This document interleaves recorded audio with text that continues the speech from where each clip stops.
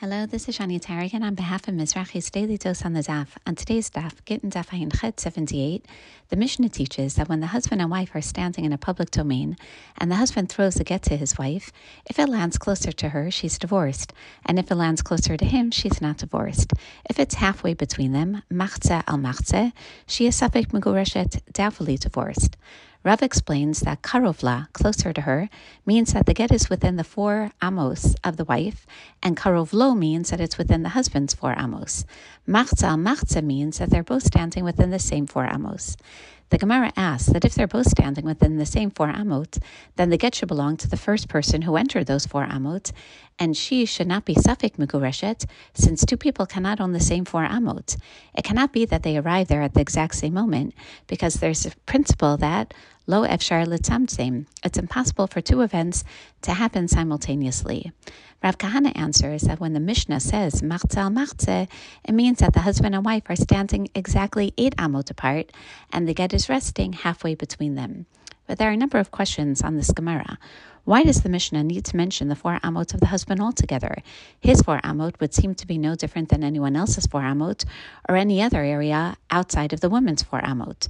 The Mishnah should say that if the get is far from her, meaning outside of her 4 amot, she's not divorced, and if it's partially in her 4 amot and partially outside, machze al machze, then she's safek megureshet. It should make no difference whether or not the get is within the husband's 4 amot. The Rashba and Tosfot Harash explain that the Mishnah teaches a new halacha when it says that when the get falls within the husband's 4 amot, the woman is not divorced. It's teaching that when the husband arrived there first and the woman arrived afterwards, and now they're both standing in the same 4 amot, if the husband throws the get next to the wife, she's not divorced because those 4 amot belong to him. The Ran points out that with Rav's definition of not only the area defined as being closer to the wife, but also that which is defined as being closer to the husband, we can now appreciate the case of a get lying directly between both the husband and the wife, machze al machze. If the get is within the 4 amot radius of both the husband and the wife, where their domains intersect, then we have a doubtful situation. The Parshanim also deal with the general concept of how the 4 amot range around the wife can be used even to acquire her get. The Gemara in Bava Metzia Daf Yud Amud Bet states that the power of this domain to acquire is only midrabanan, rabbinic. How then can a woman be considered divorced and therefore permitted to marry someone else when her acquiring the get is not recognized mida oraita? 2 approaches are given in order to resolve this issue.